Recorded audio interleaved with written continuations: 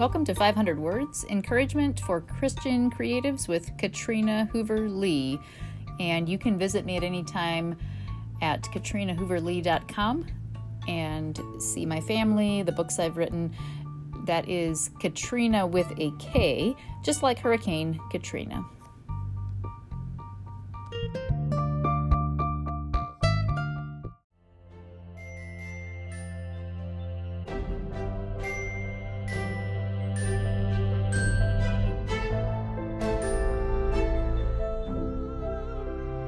Okay, today's episode is the final interview with Gary Yoder. If you do have other episode ideas, other Anabaptist creatives that you think would consent to being interviewed, or you are one, you can definitely reach out to me, Katrina at katrinahooverlee.com. My schedule is a bit limited, but I definitely have a big interest in this topic, and so I will fit in as I am able, and hopefully this time get my husband Marnell to set the audio up for me, because he would do a much better job than what I did. All right, just one little musical 6-second or so clip from Gary Yoder, and then into the interview.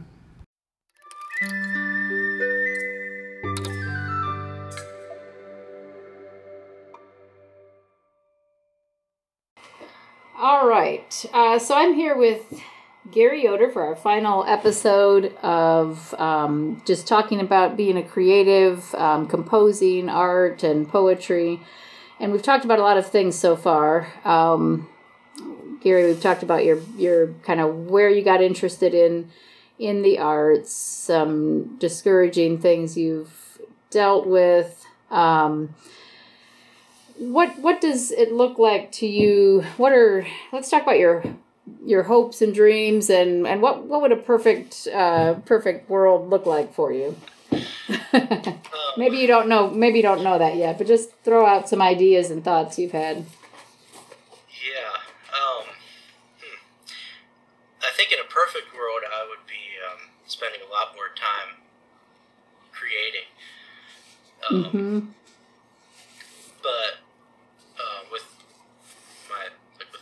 my family situation and everything, it's not really feasible to do as much. So as I would like. We haven't really talked about that thing of having a family, and I was single for a long time, and now I have a daughter, and it does, and I'm sure, yeah, there are other creatives out there who would like to spend more time and also have a family, and yeah, how does that feel for you? Obviously, you love your family, and yeah. Absolutely. Yeah, it's a difficult thing. And I can't claim that I necessarily balance all of that very well. I tend to actually swing from one extreme to the other, where I'll spend a week or two where I'm not doing anything creative and just trying to be a good dad and a good employee at work, and then I'll just get so fed up that I'll just go hide in the office for a whole day and work on music or something. And now, what do you mean by fed up? Is it almost like you feel like you have to get something out to be able to function? I mean, like that you need that kind of outlet for your creativity. Yeah, it's like I'm not quite sure how to describe it exactly, but it's like if I go more than maybe a week or so without writing something, or at least sitting down playing at the piano or something, it's like something is just not right. And I may not have anything really specific, that I want to do, but it's kind of like, I'm not sure how to describe it. Well, I think you're identifying there the reason that people that don't really have a passion like that maybe feel like they can't relate or something, because they just maybe don't. It could be that they just don't. But for you, like if you were told you could never how would you feel if you were told you would never be able to work on music or art or poetry for the rest of your life? It would be, well, just answer. Yeah, just say what you. It would be awful. Yeah. Yeah. It would almost not I just be. can't imagine. It's almost like it would be a part of you would die. Is right. that accurate? Yeah. I mean, yeah. And so, I think maybe that's maybe something that's hard for someone who doesn't have that passion to, and you described it really well, or in a different way than I ever heard before, by saying that you can go for a couple weeks, but then you need to, that's very interesting, and I think that's a good description. And I think actually the older I get, the stronger that becomes. It's I remember as a teenager, this was like before, this was still when there were CDs and little Walkman CD players. I remember listening to Brahms' Fourth Symphony, and I wanted to be a composer so bad, but I had no idea like where to get the education or where to go with it. And I remember just being so distressed. There's this wonderful music that moved me so much, and I just couldn't. I just wanted to understand how he did it, and just such a strong feeling that I need to do music. I need to do something with this. And if only you could find that, or even find the composer himself and just like find out, I can, And then that maybe feeling of lostness to know that you're not sure where to go. Yeah. And so now I have the problem where I have more training, I have more education than I did then. I have a lot more tools, but now I have the problem, the difficulty of where do I find the time? How do I prioritize between my different interests? And at the same time, feeling more strongly than ever that this is something that I need to do. This is something that, I'm not sure how strongly to say it, but I feel like it's a calling that I have. It's something that I've been given that I feel like God wants me to use. Right. And trying to figure out how to fit that in with a family and career. Well, I just wonder if you couldn't. I really wonder if there wouldn't be a market for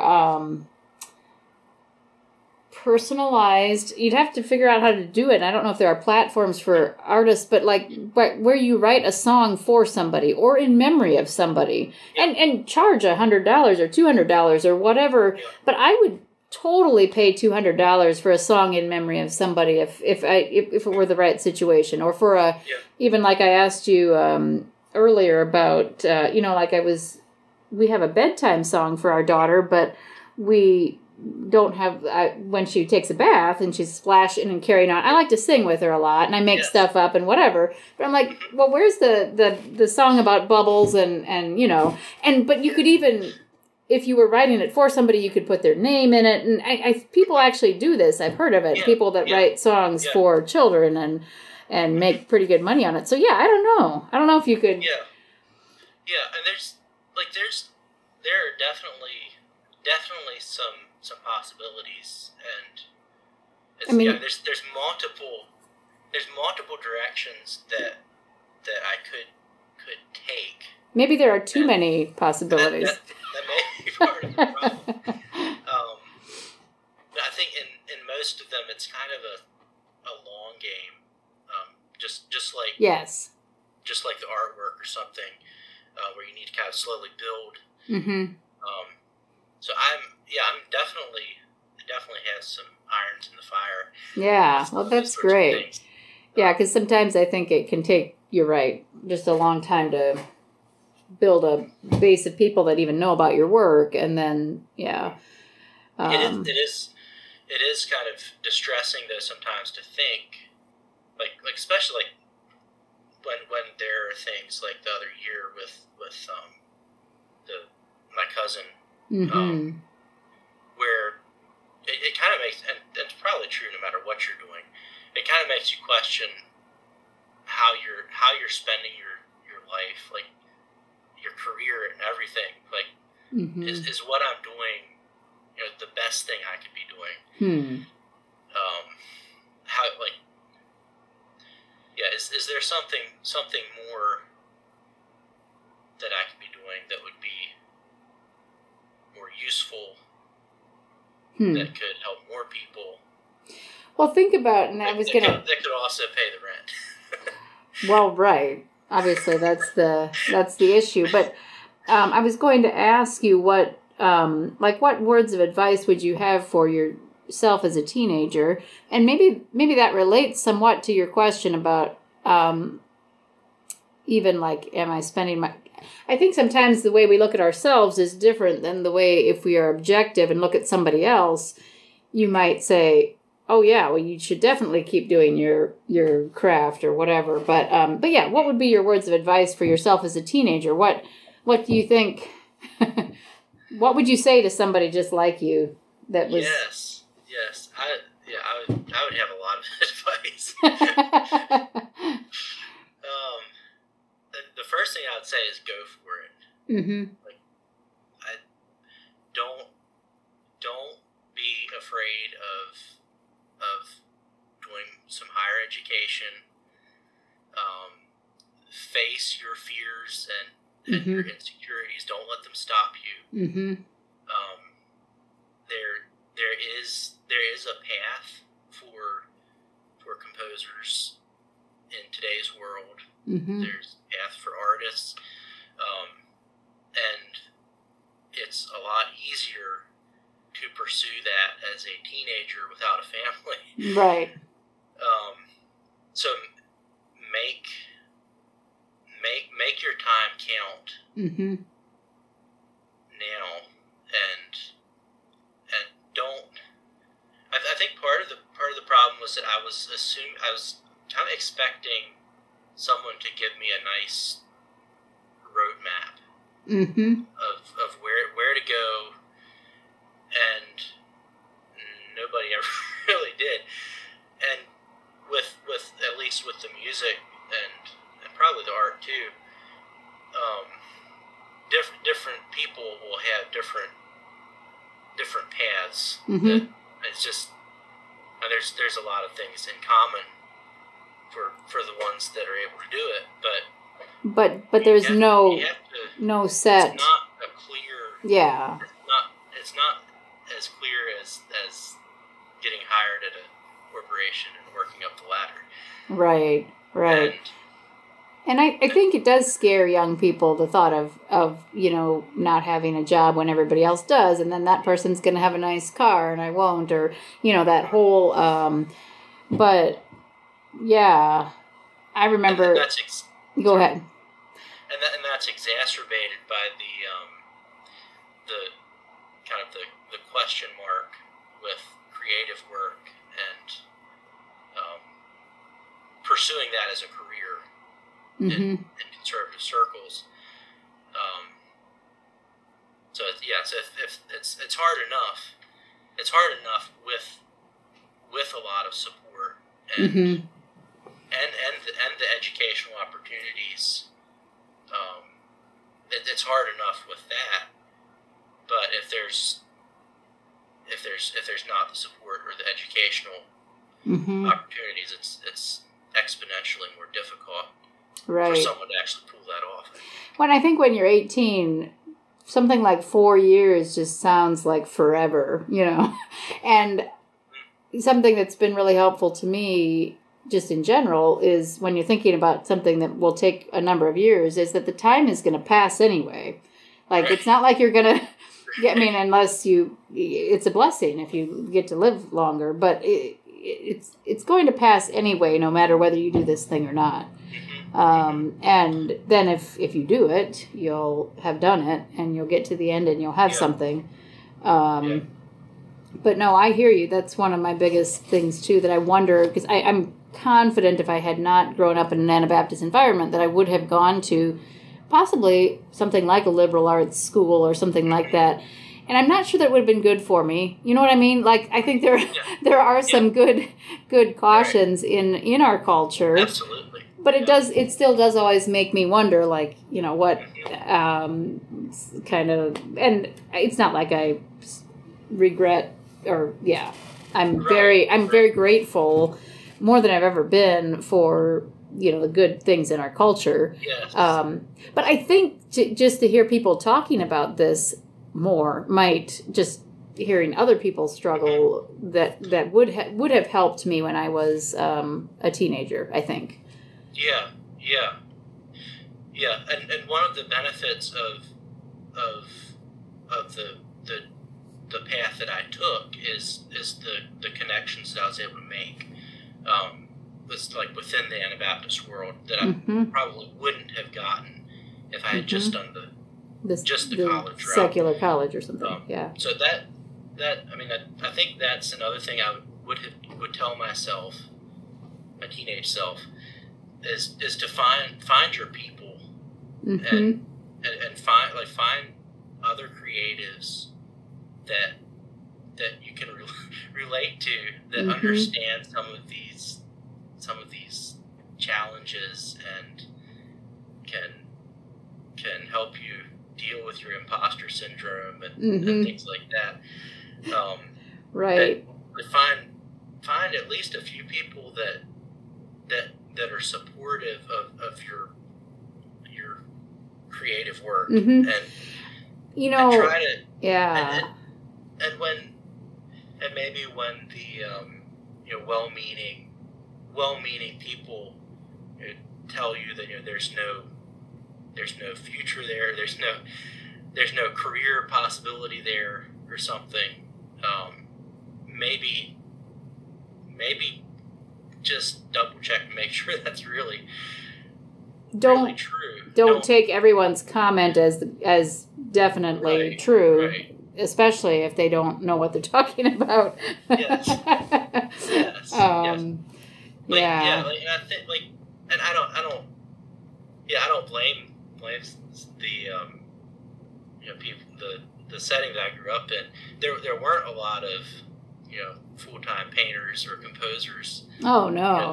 That any of my family knew personally. Yeah. So it's very understandable that exactly the assumption would be that that's not really a thing.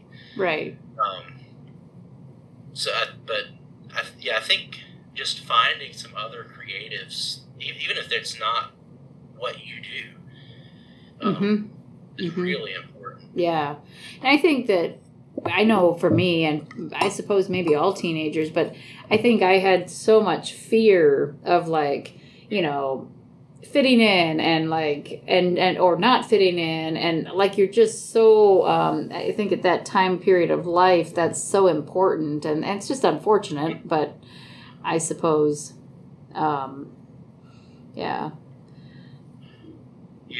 but I like your idea of trying to find those people who do share those interests, because if you have a community where you can of people you can relate to, I think that just makes all the difference in the world. Yeah. And that's one of my goals now, is to be that sort of person for anyone else that I can that's in that situation now. Yeah, that's great. All right, well, this has been great. We've covered a lot of different topics, and I just want to thank you for your time, Gary. And I'm very interested in where you go from here. I mean, I like the music I've listened to so far, and I think it could be very exciting what you do from here, but I'm also glad that you're taking good care of your family, and I think both things are important, and maybe you can't move as fast as you would as a single person or whatever, but yeah, that's just great. Yep. So yeah, it's been delightful chatting. Yeah. All right. Well, thank you very much. Thank you.